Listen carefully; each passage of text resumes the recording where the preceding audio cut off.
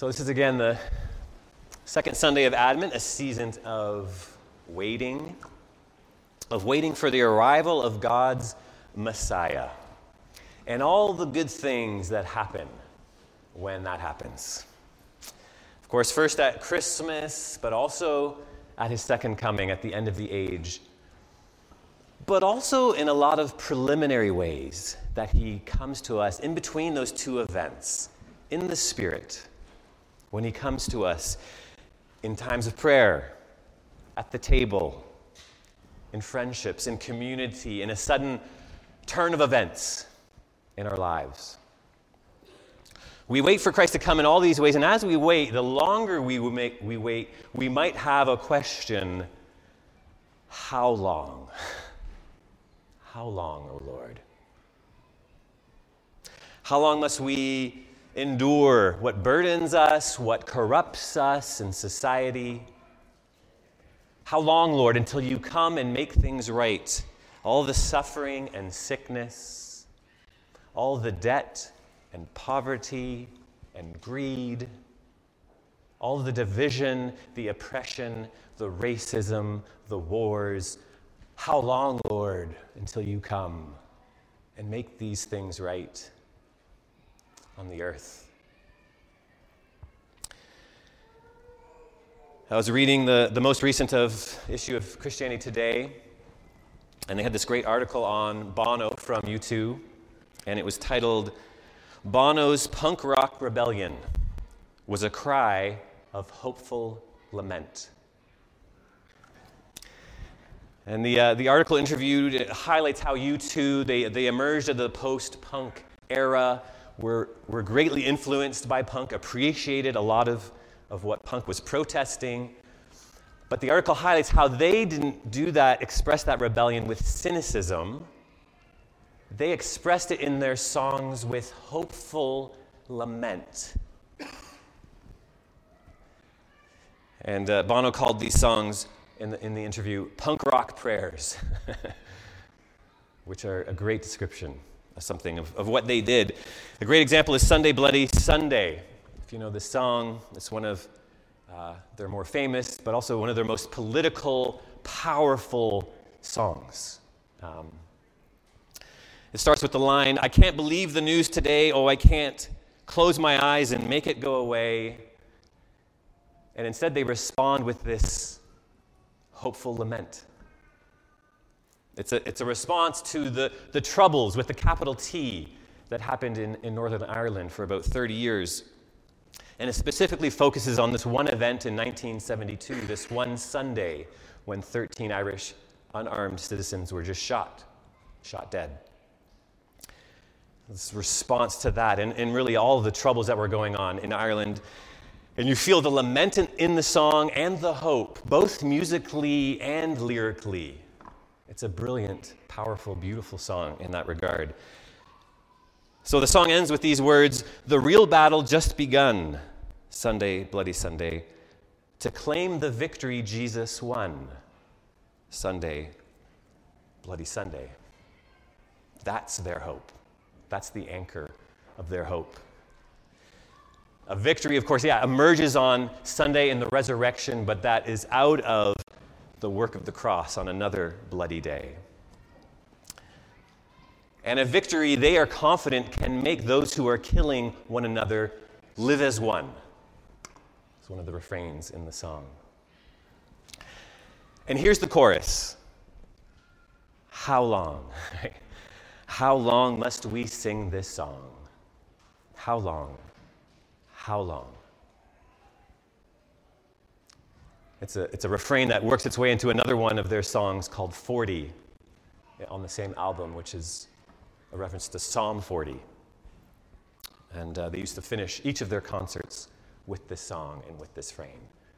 How long to sing this song? How long until we see this victory? It's a powerful, haunting, beautiful chorus. But of course, they didn't come up with this chorus.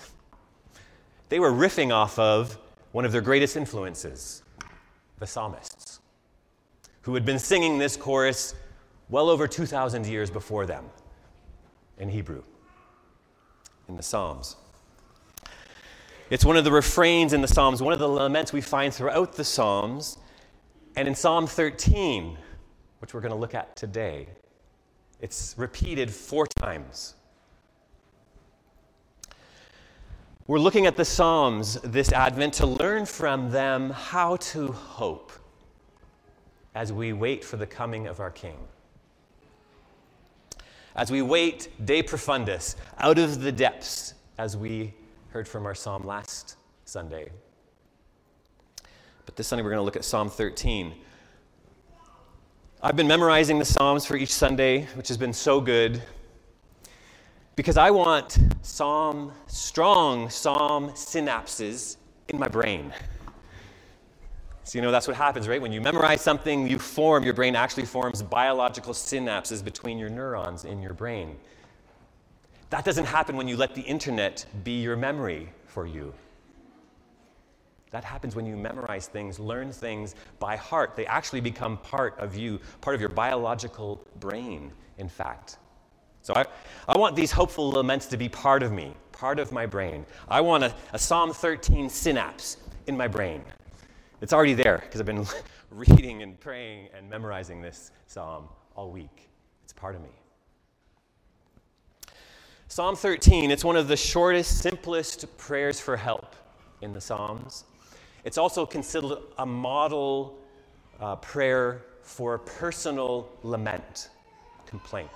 There's corporate lament and then there's personal lament, and this is one of the model prayers for that.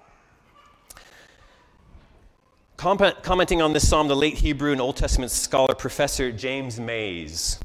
If you want a great commentary on the Psalms, read this guy's commentary, James Mays. This is what he has to say about Psalm 13. It's an extended quote, but it's worth hearing it in its entirety.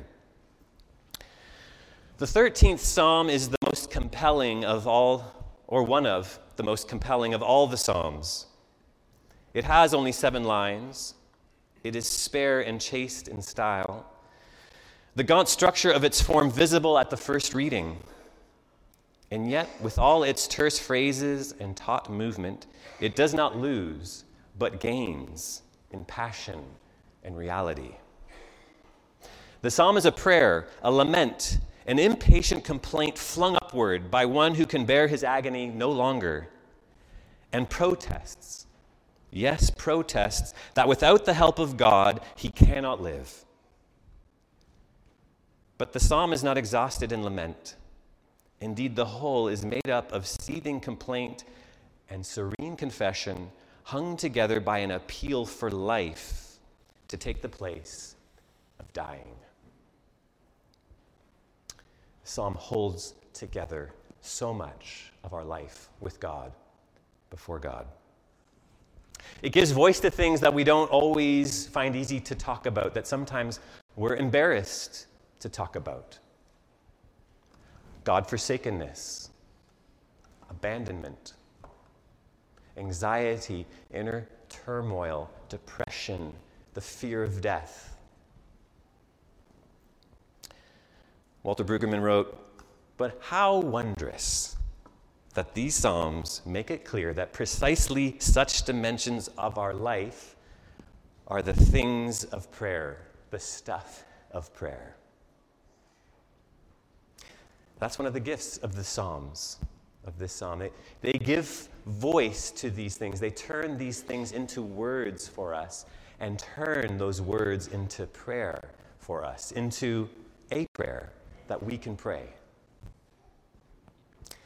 Into a prayer that also gives us the grace of a movement, a journey. In Psalm 13, from the depths of despair, verses 1 and 2, to prayer, verses 3 and 4, to the heights of hope and trust, verses 5 and 6. So, from personal lament to a request for deliverance, to an affirmation and declaration of hope. From desolation to delight, from agony to ecstasy, which is the mix of what it means to be a Christian. Someone living as the people of God. And a journey we got to take again and again and again. Because we live in the already not yet, right? We live, as we heard last week, at the dawn of a new day, where the night is passing and the day has already arrived, where things passing and things to come are grappling with each other. So these things are a constant presence in our life, the depths and the heights. And this psalm helps us to bring all of that to God and to journey with God in that. How long, O Lord? So like the chorus in U2's song, Bloody Sunday, which says it 4 times, this psalm says it 4 times. This is an intense question. And it's a question of this great emotional intensity because it's not directed at some person or even at oneself, but how long, Lord? Will you forget me forever? That's not a polite, flowery, respectful prayer, so to speak. That's real, raw complaint. That's a punk rock prayer, to quote Bono. How long are you going to hide your face from me? So in the Hebrew imagery, the face of God shines like the sun upon us with blessing, with grace, with peace, that is with shalom, which is a much deeper, richer word than our English word for peace. As the Aaronic blessing in number 6 puts it, the Lord bless you and keep you, right? Make his face to shine upon you and be gracious to you. The Lord lift up his countenance upon you and give you peace. Shalom. What we lit today, what candle we lit today. But David's not experiencing this. For some reason, the light from God's face is not reaching him. And so he wants to know, Lord, how long will you hide your face and these blessings from me? How long? How long must I take counsel in my soul and have sorrow in my heart all the day? For us, how long do I need to be in counseling, in therapy, in spiritual direction, before I get a breakthrough? How long? How long until this depression, this fog, this joyless, hopeless, endless heaviness comes off of my life? How long? How long shall my enemy be exalted over me? How long will this sickness, this wound, this struggle, this sin dominate me? For those living in a place like Ukraine right now, how long until my oppressors stop bombing me and our people? How long, O Lord? Where David hopes to find God, he finds an enemy continually overwhelming him. And when that happens, we wonder, we ask, we cry, Lord, how long? And this is the stuff of prayer. It's so important for us to turn these things into words, into prayer before God. But we're not just looking here, right, for information. We're looking for God's intervention, right? When God's face will shine and dispel whatever darkness we're in. Which takes David from protest to prayer. Consider now, Lord, and answer me, O Lord my God. Do something worthy of the meaning of your name, Yahweh, O great I am, O God, who I know delivers from every oppression and slavery. Hear me. And then comes the main request of this psalm. Light up my eyes. So at the center of this psalm, just like at the center of our psalm last week, was in your word I hope. That was the chiastic center of Psalm 130. Here is the chiastic center of Psalm 13. Light up my eyes,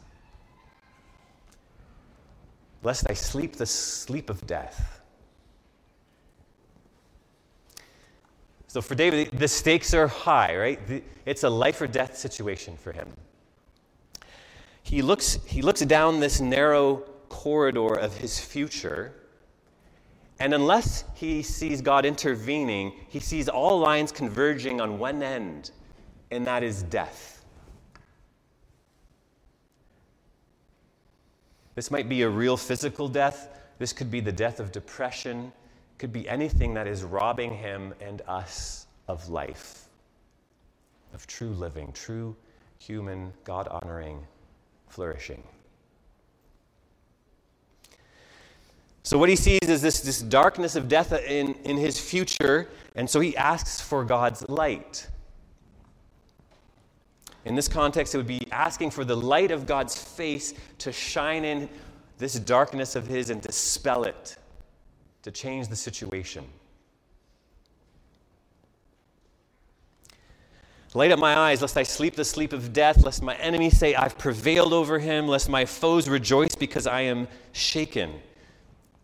He assumes here that God, his God, whom he knows, would not want any enemy or foes or oppressor to have such a tragic defeat over him.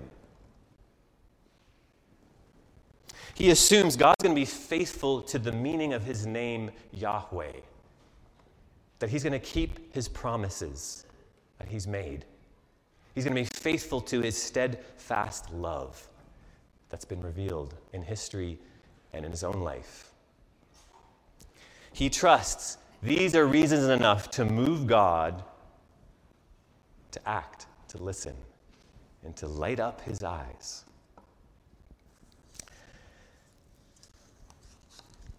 David's request for God to light up his eyes, it has two senses.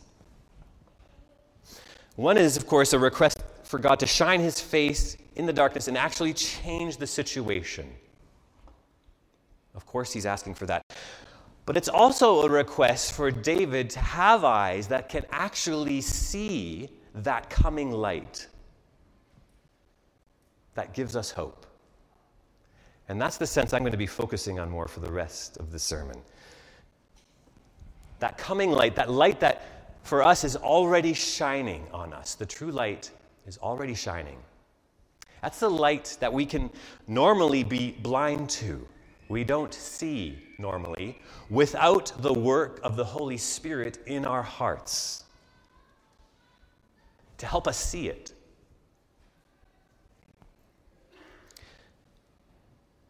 We need God to open our eyes so that when we look down that corridor of our future, we see something other than just darkness and death and depression.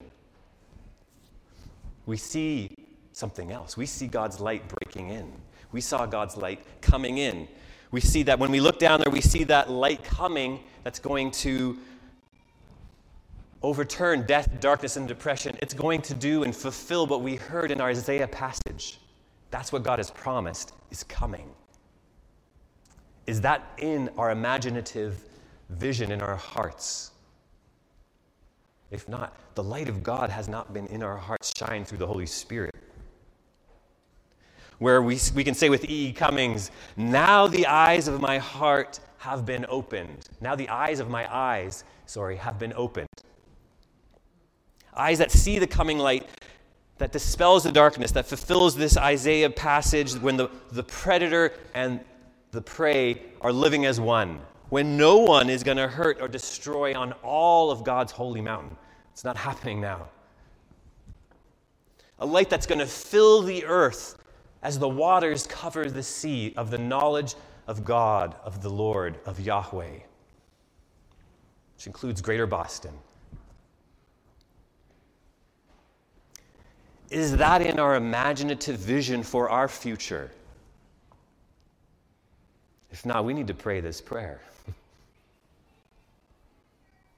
Then we're going to be able to say with David, and I have trusted in your steadfast love because because he's trusted in that steadfast love of Yahweh, he's prayed this prayer. And because God has answered that prayer, he now has eyes to see God's love in his future. Look at what he says next. My heart shall rejoice in your salvation. So you notice now he's seeing and anticipating in his future, no longer that heart that he described that has sorrow all of the day. Now he has a heart in the future that's full of joy, that's rejoicing in the salvation of his Lord and God. He's gained hope because God has lit up his eyes for his future. I will sing to the Lord. Future. I will sing a new song because he has and he will deal bountifully with me. He has and he will do good to me. Because his love now has opened David's eyes to that coming light. To the light that's already shining on him.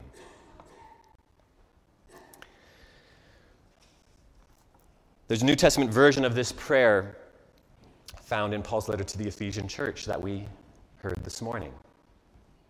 Right? And he says, he prays that the Father of glory would send the Spirit to enlighten the eyes of their heart. Why? So that they would know the hope to which God has called them.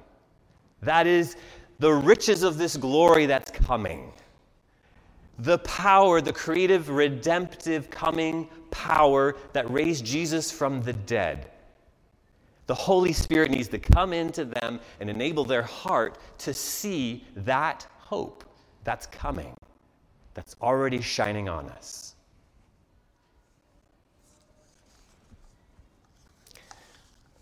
To see that, we need the Holy Spirit, his work in our hearts, enlightening our hearts. So this is something of what the art of spiritual direction is about, right? Noticing the light that's already shining around us and upon us that we can be blind to. This is what Steve's book on discernment is about. Noticing God in everything, noticing the light of Christ in your life every day. And we have a huge part to play in this, a big part. In this seeing and perceiving and noticing. But God has the greatest part in this. And that's why the most important thing we need to do in this is to pray, Lord, light up my eyes.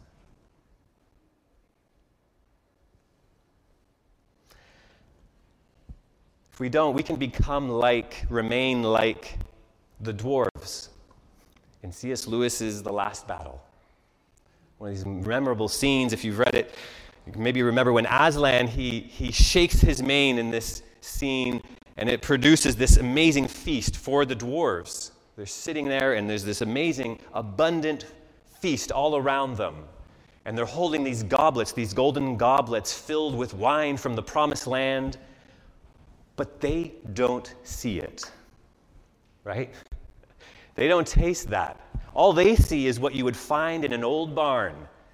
Hay, old turnips, water from a donkey's drinking, dirty water from a donkey's drinking trough. That's all they can see and taste because they're blind. Their senses have not been awakened by the Holy Spirit. That's what can happen to us. Lord, light up our eyes lest we sleep this dwarfish sleep of death.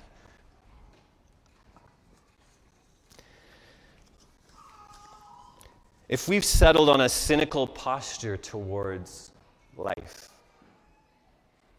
where all we see is the worst in people and in culture and in institutions, we've got dwarfitis. And we need to pray, Lord, light up my eyes lest I sleep this sleep of cynical death. If we've stopped taking risks relationally, vocationally, if we've become obsessed with safety, if we only anticipate terrible things from our future, if this has become our way, we need to pray, Lord, light up my eyes, lest I sleep this sleep of anxiety and depression that's become my way. If we want to live out our true identity as the people of God, the people of the God of hope, then we need him to light up our eyes. We need him to enlighten the eyes of our heart by the Holy Spirit, that we would know the hope to which we have been called to, the power, the creative power that raised Jesus from the dead, that will enable us to see and live in the dawn of a new day. And the more we do that, the more God opens our eyes, the more we're going to resonate actually with E.E. Cummings. And if you need to read the whole of this poem. But he says this, and we resonate with this when the Holy Spirit does this in our hearts. I who have died am alive again today. And this is the Son's birthday. This is the birthday of life and love and wings, and of the gay, great happening, illimitably earth, in the old sense of that word, gay, joyful, happy. That's the kind of thing we see. That's the kind of thing that happens to us when God opens our eyes. How long, O Lord? Light up our eyes, O Lord, and we will rejoice in the light of your salvation. Maybe so.